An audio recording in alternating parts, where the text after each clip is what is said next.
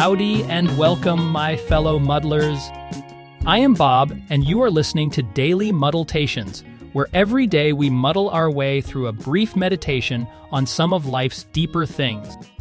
Today is the 23rd of October, 2023, and our meditation for the day is titled, The Wisdom to Survive. Before we delve into today's meditation, a reminder. Daily Muddletations is a virtual book club. We're currently making our way through Mark Nepo's The Book of Awakening.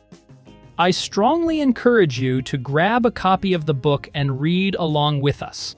It's the best way to get the most out of this podcast. You'll find a link to the book in the show notes. Let's begin with a story from the comedian Paula Poundstone. She says, quote, "My mom said she learned how to swim. Someone took her out in the lake and threw her off the boat. That's how she learned how to swim. I said, Mom, they weren't trying to teach you how to swim." Now, let's explore some selected quotes from today's meditation. Nepo shares, quote, "Reframing what happens to us can be a healthy way to survive terrible things, or it can become a veil of denial that keeps us from moving on," unquote. This highlights the fine line between using reframing as a tool for growth and using it as a means of avoiding reality. Continuing on, Nepo reflects, quote, "We simply have to trust that we will see the truth of things when we are strong enough and ready," unquote. It emphasizes the importance of patience and readiness in our journey of understanding life's experiences. Nepo then warns, quote, "The danger in not seeing things as they are or were is that we can start to believe that in order to learn something, we need someone to throw us off the boat or out of the relationship," unquote. Here, Nepo cautions against mistaking cruelty or hardship for wisdom. Finally, Nepo writes, quote, "While much learning comes from crisis and pain, not all of it needs to," unquote. Although growth and wisdom can always emerge from challenges and suffering, they can also emerge from gentler, more compassionate paths. Now, let's take a minute to review these insights. First, Paula Poundstone's story about her mother is a reminder about our tendency to reframe events to suit our own needs. Sometimes, we frame our experiences as opportunities for growth, while at other times, we use reframing as a veil of denial to avoid facing reality. Second, Nepo is telling us that we will understand the truth of our experiences when we are strong enough and ready to see things as they really are.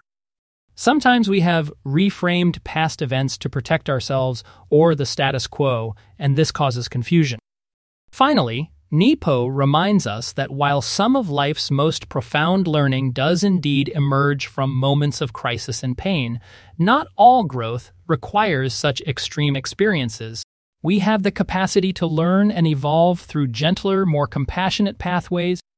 This is Nepo's main point in this meditation. Suffering is sufficient to obtain wisdom, but it is not always necessary. And we don't need to seek it to grow.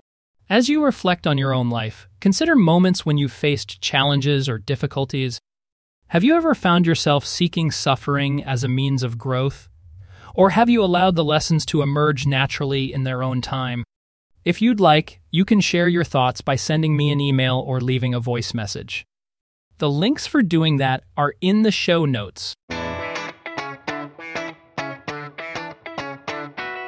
Thanks for listening to this week's episode of Daily Muddletations.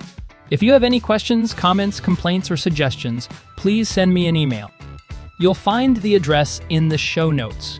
Or, if you are listening on Spotify, you can leave me an audio message. You'll find the link in the show notes as well. If you enjoyed today's episode, please consider giving it a review wherever you get your podcasts. Leaving a review will help other people discover us. And please subscribe to the podcast. Subscribing helps get the word out too. Daily Muddletations is a no mic needed production, and our podcast is a member of the That Radio Show network. Again, thanks for listening. We'll get together soon for another episode. Until then, keep on muddling.